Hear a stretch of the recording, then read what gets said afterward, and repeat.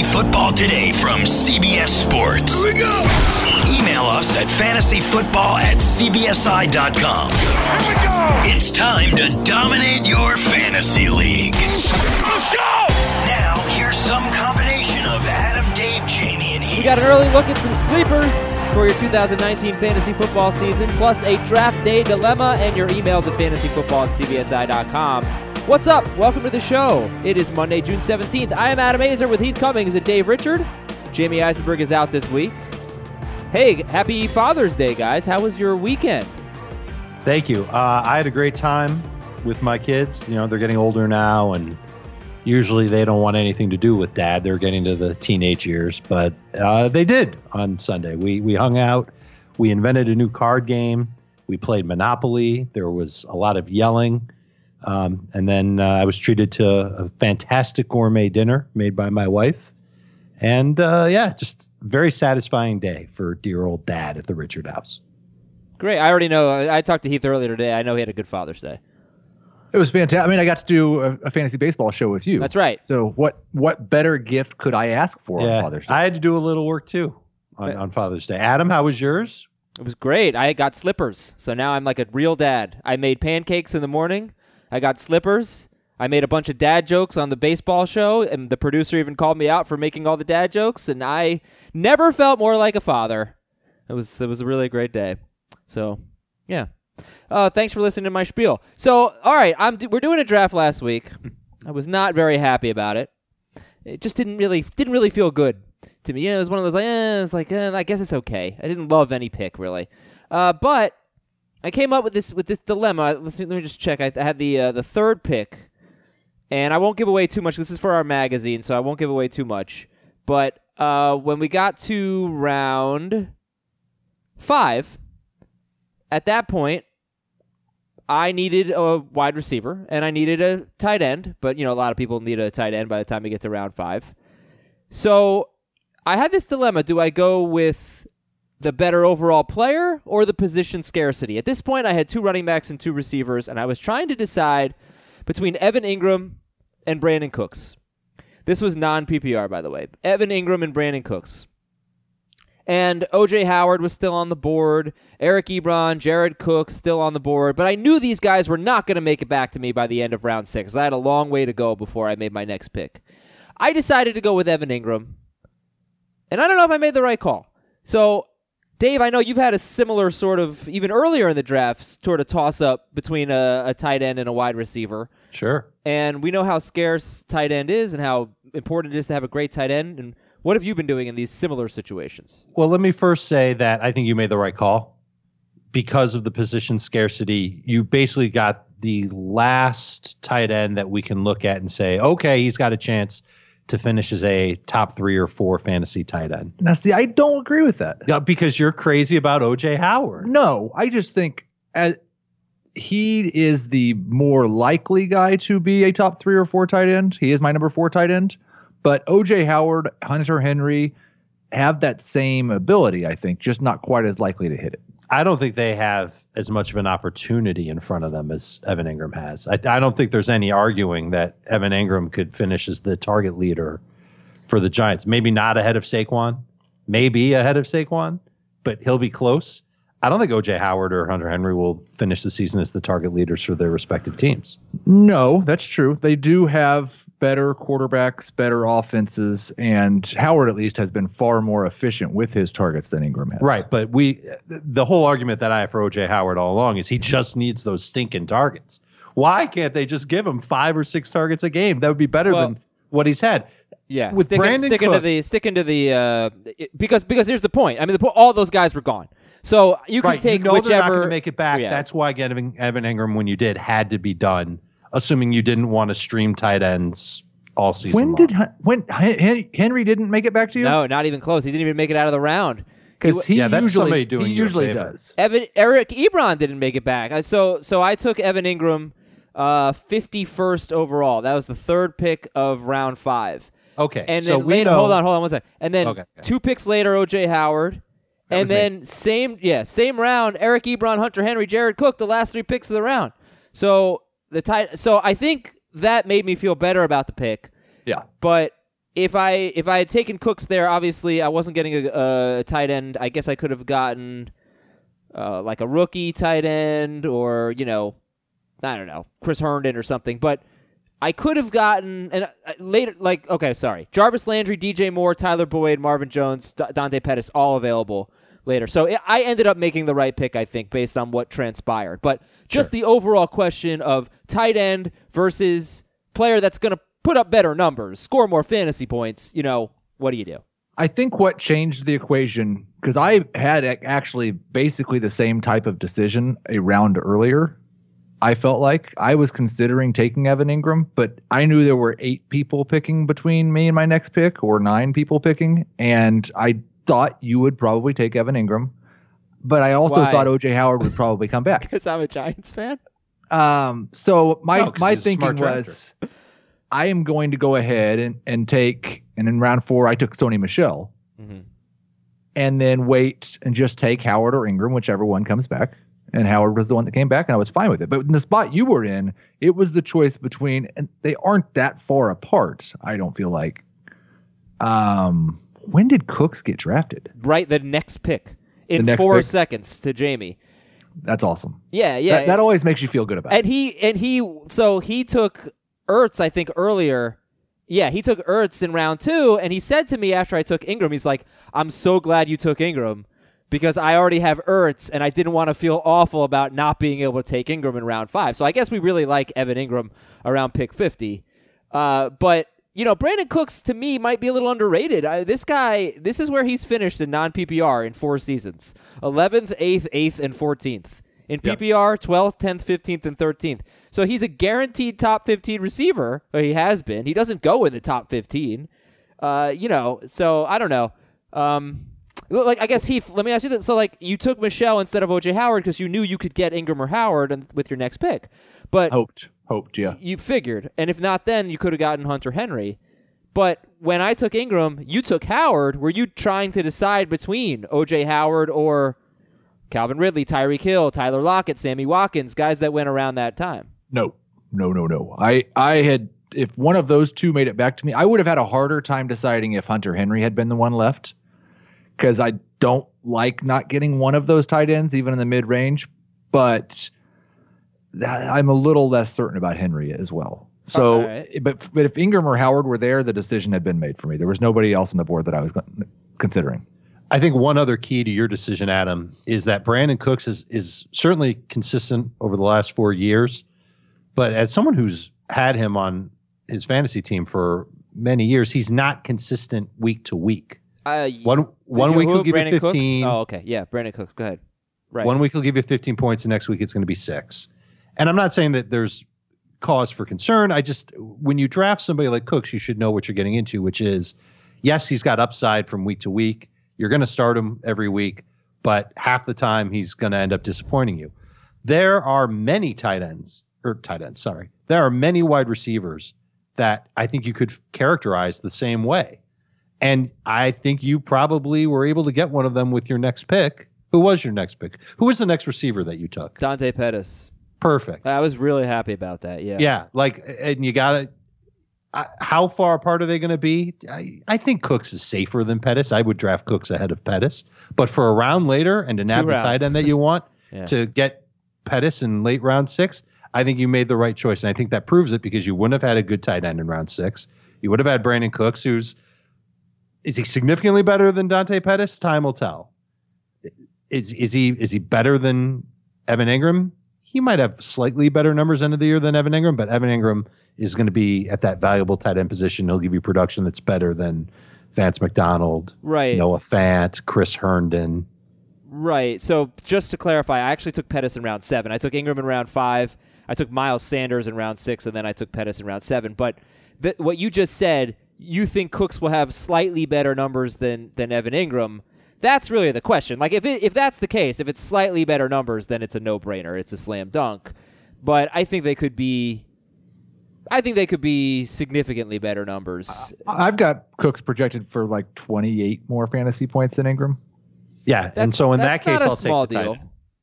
All right, well, that's interesting. I mean, putting it in a fantasy point perspective, 28 fantasy points separate the two, and you'd go with the tight end. Well, yeah, go ahead. Sorry. I'd like to ask Keith something about. I'm going to ask you to look up 2 projections, because the problem I've had has come in like round 1, round 2.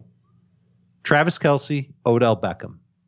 How far apart are they in your projection? 6 points. Wow. Now that's in non-PPR. In PPR, I wonder what in you got. PPR, I actually have Kelce projected for more points. Okay, so for you, it's a no-brainer to take Travis Kelce ahead of Odell Beckham. Yeah. And I've been taking Odell ahead of Kelce, certainly in non-PPR, and it's a tougher choice in PPR, but I think Odell has 1,500-yard, 13 touchdown potential in Cleveland, and I don't know if Kelce's got quite that much. Kelce might get to 1,210. Yeah, Kelce, I have Kelce projected for more targets than Beckham right now. Well, so Without Tyreek? Yeah, how does Tyreek Hill factor into this projection? 6-game suspension. Okay, Kelce last year had 103 catches, 1,336 yards, and 10 touchdowns. If you think he can repeat that, then he probably should go ahead of Beckham. And I'm not saying he can't. But Dave, you've been taking Beckham? I have been, and I think I'm okay with it, but the whole concept is I know that if I pass on Travis Kelce, I'm not only passing on him, because we're talking about early round 2, I'm passing on all those tight ends, because there's no way that Kittle and Ertz are going to make it back to me in round 3. Mm-hmm. And I think so. Then do I get into the Evan Ingram business in round 4, or what do I do for a tight end? Thinking that way, it all comes down to how badly you've got to have that stud tight end. If you've got to have that stud, then you take Kelce over Odell Beckham. Okay. All right, guys. That was a nice little discussion there. I want to make sure we save some time for Heath Sleepers. So let me read our email of the day. Just had an idea for a segment you could do on the podcast. This comes from Matt, by the way, at fantasyfootball@cbsi.com. We all know your first and second round picks won't win you your fantasy league, but we know your first and second round picks can lose you your fantasy league.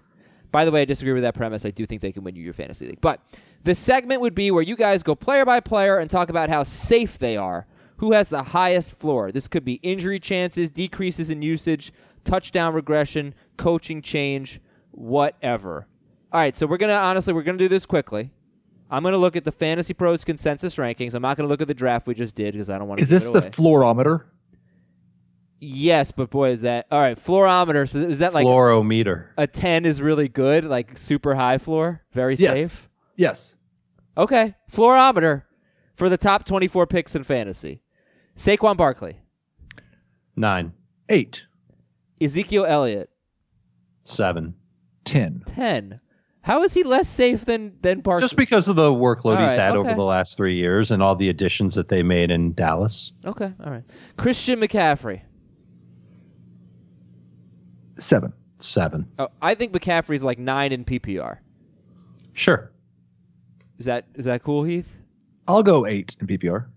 Alvin Kamara. I'll say 8. 7 to 8. Melvin Gordon. 6. 7.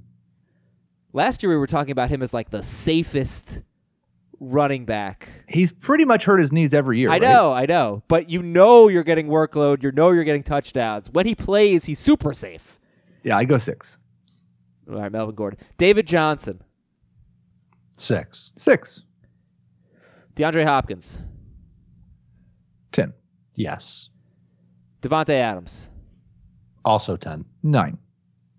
I think Hopkins, I'm going to deduct a point because of Will Fuller and all the buzz about Kiki QT, and they don't really throw the ball all that much. How's their run game going to be this year? It might be okay. I mean, I think if you have concerns about Adams, then you need to have concern. Like, how could Hopkins be safer than Adams? Hopkins has done it for like 4 years. Adams has done it once. Hopkins also has had a terrible year. They had a coaching change in Green Bay, which could lead to a small change in the distribution of targets. It's the same quarterback and coach in Houston. Like, we just know everything about the Houston situation. We don't know as much about the Green Bay one. You don't know anything about the safe-o-meter. And 9. Fluorometer. 9 is really, really safe. It's better than like every running back so far. It's true. All right, Le'Veon Bell. Oh, boy. 6. 4. Joe Mixon. 7. 6. Julio Jones. 8. What's the risk with Joe Mixon? He had some injury concerns. Sure. I mean, basic running back concerns. You could also throw on there that Cincinnati will probably be trailing. They could win 2 games.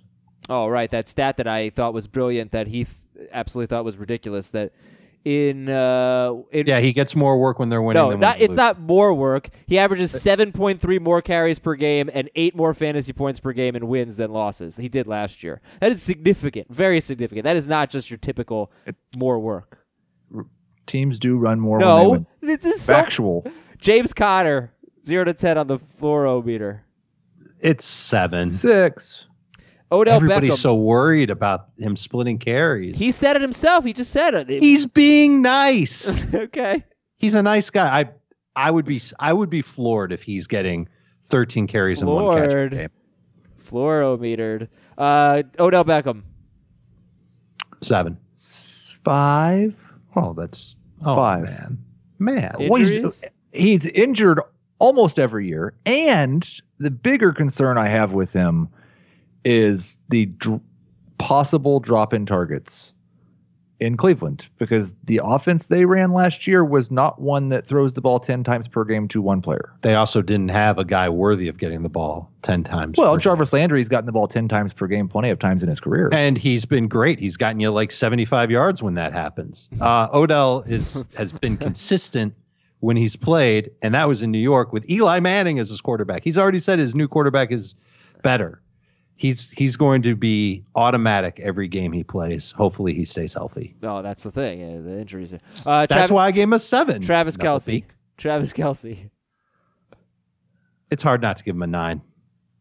I'll give him a 9. It would be a 10 if he wasn't currently injured. Michael Thomas. 10. Yeah, 9. Todd Gurley. 2. 4. Nick Chubb. 6. See, the same as Le'Veon Bell for me in terms of floor. I'm going to say 7. I'm going to be a little more optimistic. I think the Browns offense is going to be awesome. Juju. 7. 8. Dalvin Cook. 6 at 6. 5. Mike Evans. 6. 7. Antonio Brown. 6. 5. George Kittle. 7. 6. T.Y. Hilton. 7. 4. 5. 5. Keenan Allen. 7. You're loving this. 5. I love it because you guys have not agreed in like 10 picks. It's hilarious. 7, 5, 6, 2. Not 2. What the hell are people going to get out of it? You know what? I thought when we had Ben, I hope they're averaging them. But exactly. When we had Ben Gretsch on, and he talked about Juju Smith-Schuster and how much he loves him, I'm kind of feeling that. Because I had sort of overlooked what Juju did. Because one game without Antonio Brown last year, they played the Bengals, the worst defense in football, arguably, and they really struggled. But before that, 2 seasons ago, without Antonio Brown, or the game, plus the game when Brown got injured, Juju was just a freaking beast. I'm starting to feel it. I think he's maybe the 3rd most likely receiver to be the number 1 receiver this year. I think you've got to root against all the other receivers in Pittsburgh gaining more target share in that offense. To him, he's volume driven. He's been one of some efficient wide receivers in the NFL. He was great. And I love the fact that he can make plays after the catch and he can shed defenders. I love it, but he's not running a lot of routes that are 15 plus yards downfield. All right, that's the Fluorometer, the wonderful debut of the Fluorometer. We've got a bunch of news and notes for you, some mini camp developments, and Heat Sleepers, and your emails, and my voice doing that. We'll be right back on Fantasy Football Today.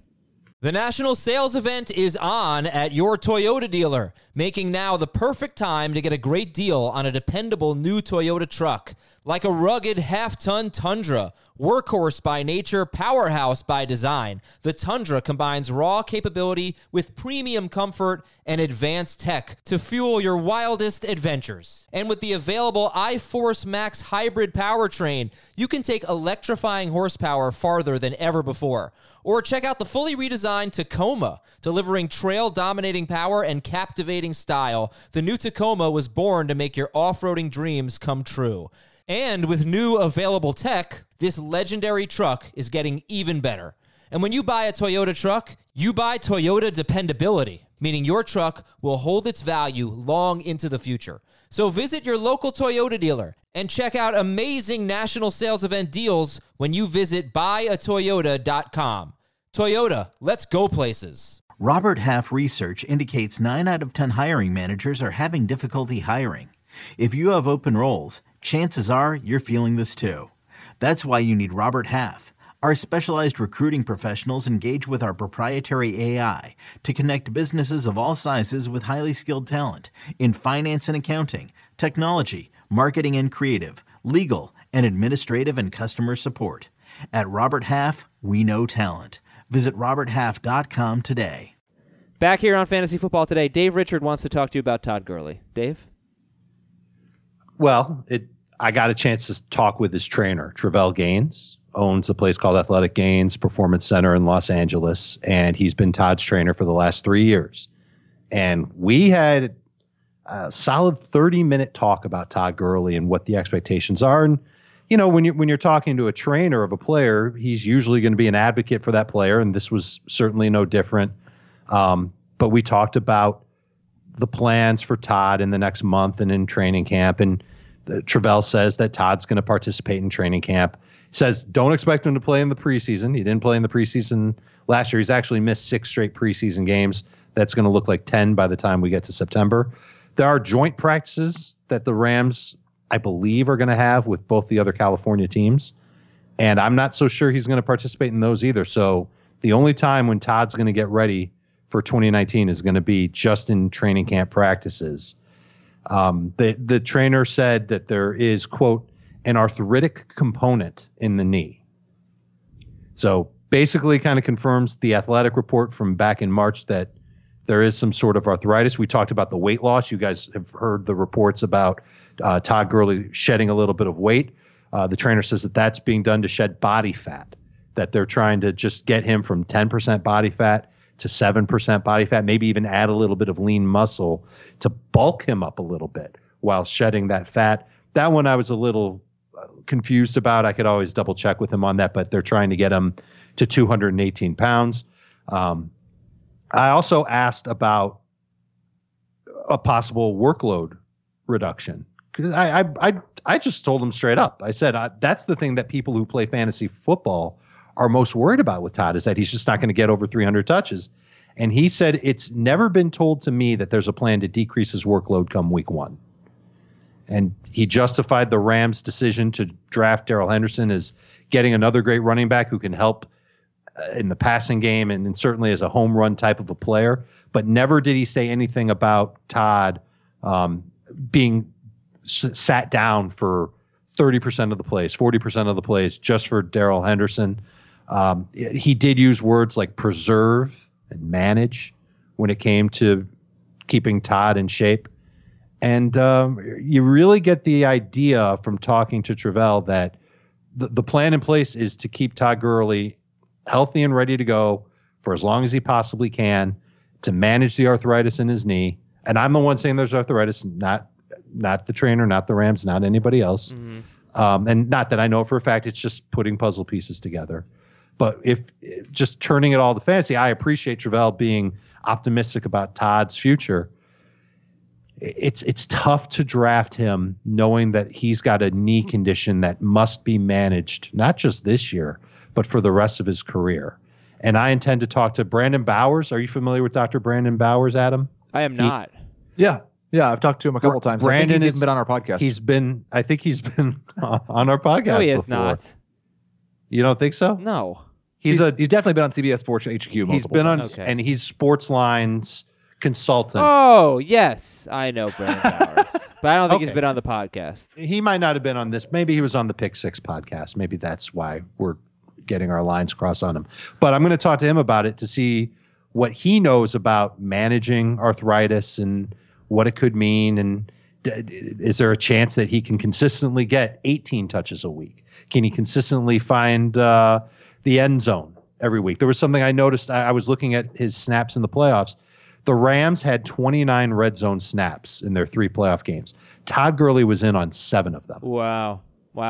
Yeah, CJ Anderson had the rest. So I wonder if there's a correlation there between him not being at 100% and playing in an area where, not as much room and defense is keying in. All right, well, you're the lowest on Todd Gurley. I mean, you have him 18th in your non-PPR rankings. Heath has him 13th. Jimmy has him 13th. You have Gurley behind guys like Mack and Josh Jacobs, Leonard Fournette. So, all right, we'll see what happens. I don't want to talk about Gurley every show, but, I mean, that was good intel.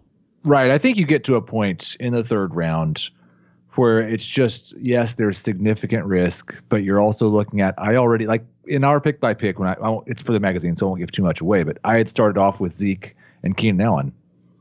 I get to that point in the 3rd round and think, if I've got Zeke and Todd Gurley, the league might be over.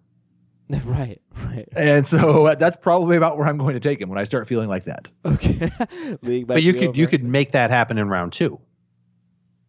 Theoretically. You could. You don't have to wait till round 3 to make that happen. No, but you've got him, round 4? No, round 3. Okay. All right, news and notes. Mike Silver of NFL Network reported that several veteran Cleveland Browns players approached Baker Mayfield about his comments about Duke Johnson. And he also reported that Todd Monken, the offensive coordinator, the transition has not gone as smoothly as planned. Trouble in paradise! Oh, boy. Don't talk about another man's money. Yeah, I didn't like that from Baker Mayfield. It was really unusually harsh to do that to a teammate. But I think unusually harsh is probably a good way. Like, he could be the new Ben. oh, he's going to be. I tweeted it as soon as I saw this story. Like, Baker Mayfield is going to be the number 1 villain in football. People are going to love him, and people are going to hate him. It's going to be kind of like Cam Newton. That's only if he wins. He's got to win first before that happens. Well, people will hate him if he doesn't win, but people will And love I him. don't think if he wins. I don't think Cam's doing what he did. No, different result. Yeah. But Cam was very polarizing. It's not so much a story anymore, but all the celebrating, like, people hated that, but some people love that. So I'm not taking one side or the other, but I just know that Baker's going to be very polarizing. We knew that going in, though. The Chiefs signed Harrison Butker to a 4-year extension. The Patriots acquired tight end Michael Roberts. Then he failed the physical, and now he got cut by the Lions. So the Patriots are stuck with their lousy group of tight ends, including Ben Watson, who is 4-game suspension. yes. Watson. Anthony, They've got Matt Lacoste. They're fine. oh, yeah. Anthony Miller expected to be ready for training camp after off-season shoulder surgery. Chris Herndon is likely facing a 2-game suspension due to a DWI.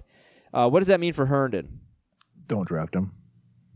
Oh, I don't know about that. I'm not drafting a borderline number 1 tight end that's not playing the first 2 weeks of the season. What if we can start putting together a list of tight ends that we are comfortable with for the first 2 games of the season to pair with Chris Herndon as double-digit round picks? In one of our standard leagues, no, I'm not. No. But in a deeper league, sure. Sean McVay said the Rams are going to extend Jared Goff. Marquise Lee is not expected to be ready for the start of training camp. We knew that. We'll talk more about that in a bit with the sleepers. John Harbaugh is hopeful that rookie Marquise Brown, who we'll also talk about later, will be ready for training camp after Lisfranc surgery. The Saints signed Rashard Matthews. Does it matter? I don't think so. Not yet, no. Travis Kelce expects to be ready for training camp. He had offseason ankle surgery. Baltimore defensive tackle Michael Pierce was removed from a minicamp practice for being out of shape. Glad that doesn't happen on this podcast. It's significant because Michael Pierce is very good, and he's a key to their run defense. But he's way overweight right now. Plenty of time to get back into shape. And Sony Michel had arthroscopic knee surgery, according to the Athletic. So, what's your reaction to that, Michel? Arthroscopic knee surgery. If you draft him, you got to get Damian Harris. You have to make that commitment to drafting 2 Patriots running backs before the end of round 8. And Harris is going to continue to pick up steam, especially if Sony is sidelined going into training camp again. I did draft him in the 4th round of our non-PPR draft. I don't think I wouldn't take him that early in PPR for sure. I didn't get Harris. I don't remember when he was taken, but I think you do have to worry about having an extra running back that you really feel decent about starting. There also could be a situation where we don't feel good about either of these guys in fantasy because they could take away from each other. You want to talk about restrictions on carries? The Patriots can do that with Sony Michel easily. And is Sony going to get a series of early downs and Harris gets the next series and James White picks up all the passing downs? It could be a real honey nut cluster. Damian Harris went in the 8th round, middle of the 8th round in a 12-team league. All right, we're going to skip a segment, the minicamp developments, sorta. That's the name of the segment. Stuff like which running backs are going to be more involved in the passing game, what Nick Foles said about his running backs, who the new Jets GM really likes right now, called a pleasant surprise, who Russell Wilson is raving about. Maybe next time I distribute the notes, I'll actually write Russell Wilson instead of Russell Westbrook. And who's Green Bay's number 2 wide receiver might actually be right now. We will save that for our second show of the week. Right now, let's talk about Heath Sleepers. Make sure we get plenty of time on Heath Sleepers. So he's got 12 of them up? 12, yes. Sleepers, breakouts, and busts. They're available on the website. We're going to talk about 6 of them. 2 quarterbacks. Lamar Jackson, since it's Lamar Jackson and Dak Prescott. They are sleepers for you. Why is that, sir? There's 2 different answers here. For Dak, it's basically that he's being drafted behind where he's finished almost every year, and definitely where he's finished whenever he's had a number 1 wide receiver. His pace last year, once they acquired Amari Cooper, was basically the best he's ever had in his career. I do believe he's going to be a low-end number 1 quarterback. And if you're going with I'm just going to wait on quarterback, well, you can wait almost until the last round for Dak because he's the 15th quarterback off the board. He's a backup, according to ADP. He's going to be worth starting more weeks than not. Lamar Jackson. Can I pause and talk about Dak first? So I know I asked you about them at the same time, so I apologize. So I understand sometimes a player could get drafted later than where he finishes every year. Brandon Cooks is an example. Phillip Rivers and Matthew Stafford, especially last year with Stafford, have been examples. Stafford was top 10 like pretty much every year, but nobody ever drafted him that way. Rivers was top 12 every year. Maybe around then. If you feel like they don't really have any upside, they're just kind of, they play 16 games, they put up their numbers, whatever. What do you think the upside is? You sort of alluded to it, but I just want to press it a bit with Dak Prescott. I mean, because I could see a scenario where for me, it's Garoppolo. For you, it might be Roethlisberger, where you say, okay, Dak's probably going to finish higher, but if everything goes right, these guys are going to blow Dak out of the water. Is Dak still that same quarterback, or does he actually have big upside? Well, he was the number 6 quarterback his rookie year, so I think that would be a fair place to set his upside. He was on pace for about 4,500 passing yards with Cooper last year. I don't think he's going to throw 30 touchdowns, but he might come close to 30 combined rushing and passing touchdowns. He's had 6 rushing touchdowns every year, which is weird. Yeah. But it does kind of illustrate how they run the ball in the red zone. 2016 must have been a pretty bad year for quarterbacks because his numbers have been pretty much the same every year, and he was the number 6 quarterback. And he only threw 4 interceptions. That must have helped. But it's not like he had a bonkers year. But okay. Yeah, I don't know if it was necessary. I don't know if it was a bad or not. I'll tell you. All right, tell me about Lamar Jackson. Everybody knows that his upside mostly lies in his feet, and they aren't going to run the ball quite as often. But I just don't think it's particularly fair to say, well, we saw Lamar Jackson as a rookie. He can't throw the ball. It's obvious he is not going to be a good quarterback. Because if you look and compare him to Mitchell Trubisky as a rookie, Carson Wentz, who, Adam, you very correctly argued, I don't care what happened his rookie year. Jared Goff, who was one of the worst rookie quarterbacks I can remember, he had a better passer rating than Trubisky, Wentz, and Goff did in their rookie year. He averaged more yards per attempt than Trubisky, Wentz, or Goff did during their rookie year. Yeah. Dave was reading over my shoulder. I haven't seen the stats yet, so I was looking at them. The only thing, the completion percentage is worse than Trubisky's and Wentz, better than Goff's. Consider Goff was just a nightmare as a rookie. Okay, but there's also the matter of pass attempts. He didn't throw the ball that much, did he? Because he did not. No. Right. So that's. I mean, it's easier. It's easier to put up those numbers when you're not throwing that much. Because we know he didn't throw the ball well. He is not going to be a high volume passer. It's easy to put up rate numbers. Obviously, I mean, like, if you're a bad passer and you want to have a good passer rating, the less often you throw, the better your chances are. Is what I was trying to say. It is easier to but I just don't believe that his 170 attempts tells us he can't throw a football. He can't be a good quarterback. And those other 3 quarterbacks magically had something that he doesn't have that made them still be possibly good after their rookie year. But it's okay. I don't disagree with your premise. I guess what I would disagree with is this. It's not magically have something. It's that Lamar Jackson came into the NFL with a reputation of being a bad passer who needed work.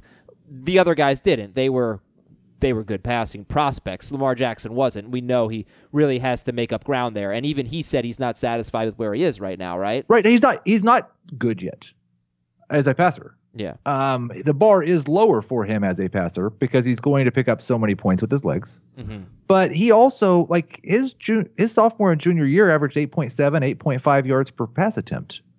He had an awesome passer rating in college. I would assume better than Jared Goff. Like video games with Bobby Petrino, though. It's like, I don't know. Carson Wentz was playing against high school kids. Okay, well, Dave, what do you think? First of all, I think both of these quarterbacks should make your list if you're interested in getting 2 quarterbacks on your fantasy team.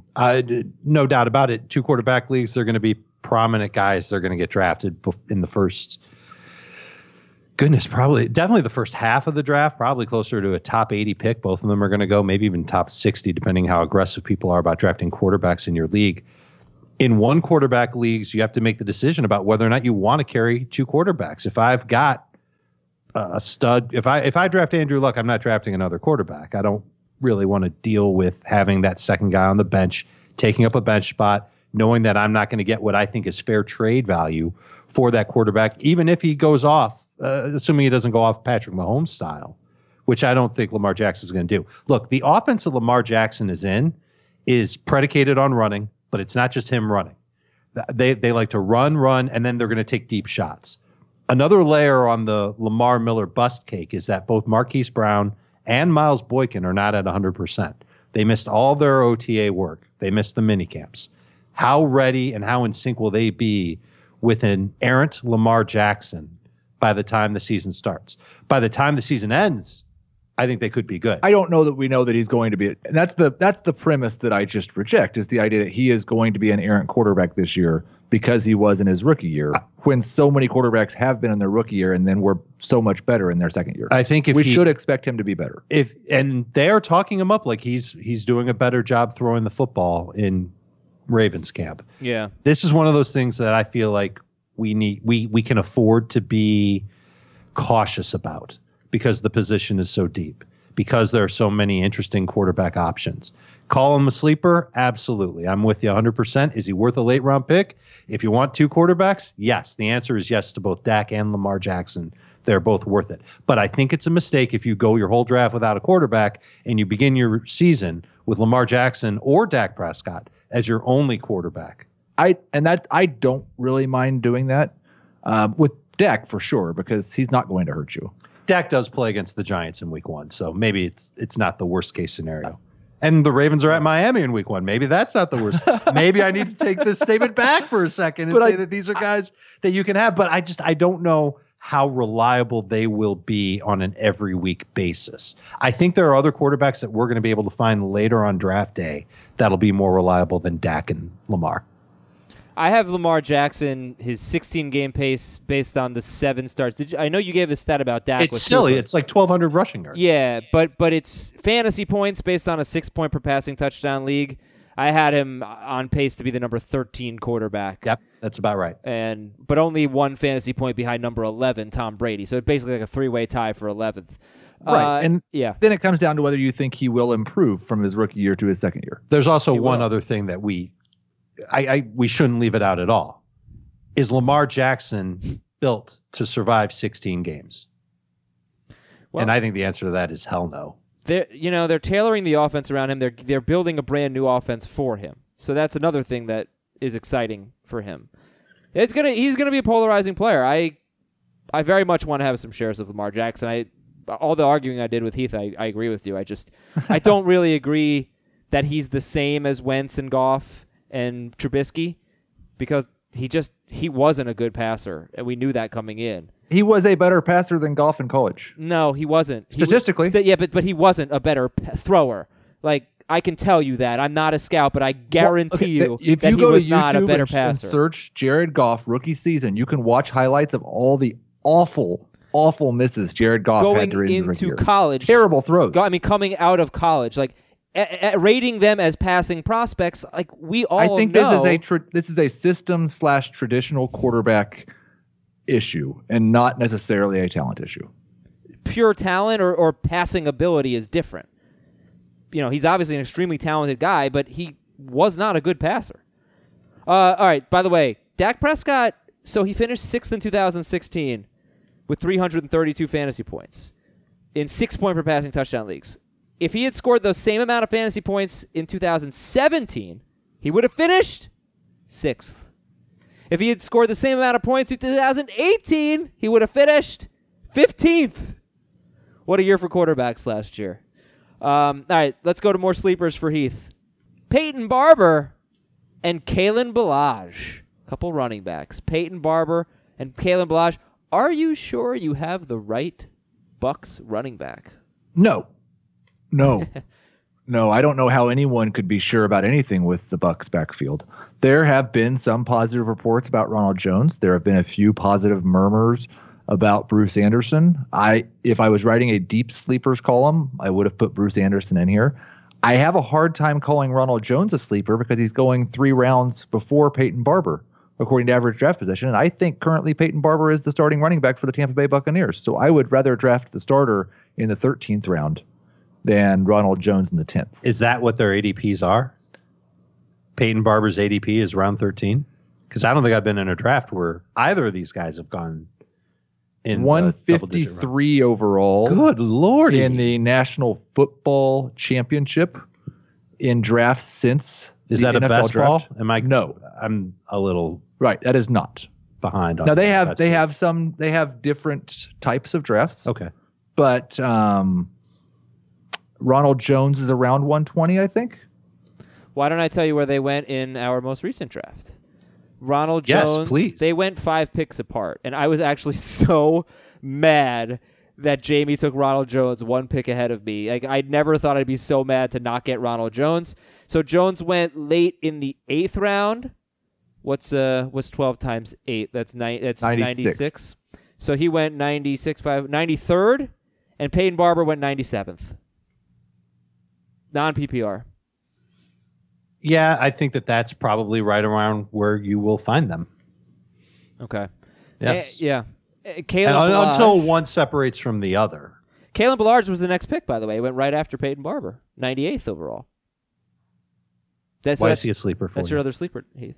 No one has seemed to want to give Kenyon Drake the workload that I think he deserves. And his head coach, Brian Flores, has said that it's basically a competition for that lead job. I don't think there's much question that Kenyon Drake is going to be the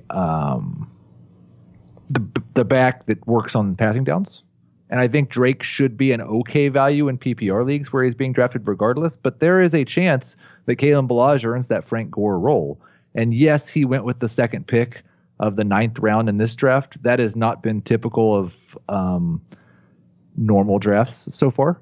So where would you take Kalen Ballage? I don't think this is necessary. Like I'd rather get him in the double-digit rounds. And he's normally there. But it's hard to compare that draft with calling him a sleeper because I don't know that he necessarily is at pick 98. So I want to go back to Jones real quick, rather Barber, same backfield. Peyton Barber just hasn't really shown us much in his career. He's been a Jag. Yes. He has 41 catches in 3 seasons. He has a 3.8 yards per carry. This time last year, nobody thought Damian Williams was any good. Getting in the right system obviously matters. Do you think I think that's the biggest argument. If one guy, I would wager, if there is a running back who gets a feature role in Tampa Bay, whether it be Barber, Jones, or Bruce Anderson, and holds on to it for 14 games this season, they are going to be a top 20 running back. Can I drop another nugget from the trainer? Yeah. That I think. But we only have like 4 minutes left. So this is just going to put some bird duty into this whole conversation. I asked the trainer, Travell Gaines trains a lot of guys for the NFL, a lot of big name guys. I asked him for an under the radar sleeper who he works with, and he named Andre Ellington, who is trying to stage a comeback with Tampa Bay as they're passing downs back. And this is somebody who Bruce Arians has worked with before. How about that? So he could also meddle in Heath's plans for Peyton Barber to be a great sleeper in 2019. Arians says he does like the Tampa Bay backfield, and he says you don't need a David Johnson or a Todd Gurley. All right, we got 2 pass catchers, and sorry, Heath, about 2 minutes. That's I don't know that we need more than that for these guys. These are deep sleepers. Keelan Cole, who in his rookie year was remarkably efficient, 17.8 yards per reception. He's caught about 52% of his passes with Blake Bortles throwing him the ball. I think he's a very, very good complement to D.D. Westbrook, who's going to handle the underneath work.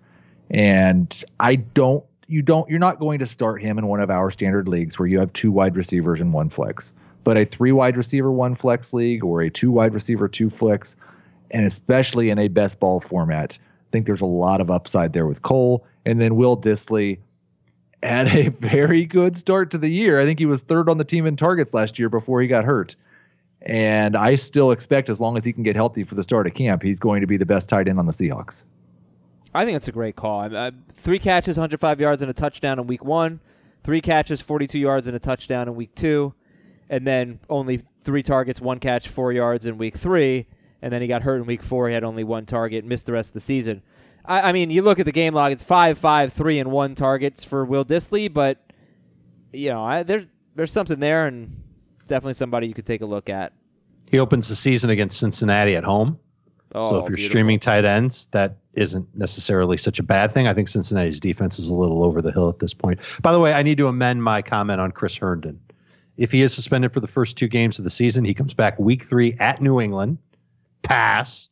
Week 4, he's on bye. Week 5 at Philadelphia. Week 6, Dallas. Week 7, New England again. Week 8 at Jacksonville. I'm on Heath's side with Chris Herndon now. By the way, the Bengals allowed the most fantasy points to tight ends last year, so Will Dissly's going to be a sleeper in week 1, that's for sure. I have heard Jacob Hollister's name as someone who stood out in minicamp for the Seahawks. All right. Well, I guess if the Bengals are so bad against tight ends, that's probably good news for DK Metcalf. When we return on Thursday, we'll get some breakouts, maybe some busts from Heath, and go over some minicamp stuff. And we will certainly have a longer show and read more emails at fantasyfootball@cbsi.com. I do appreciate all the emails, and I will make time for them. Either I will write you back or I will read some on the show or whatnot. Thanks for tuning in. Na, na, na, na, na, na, na.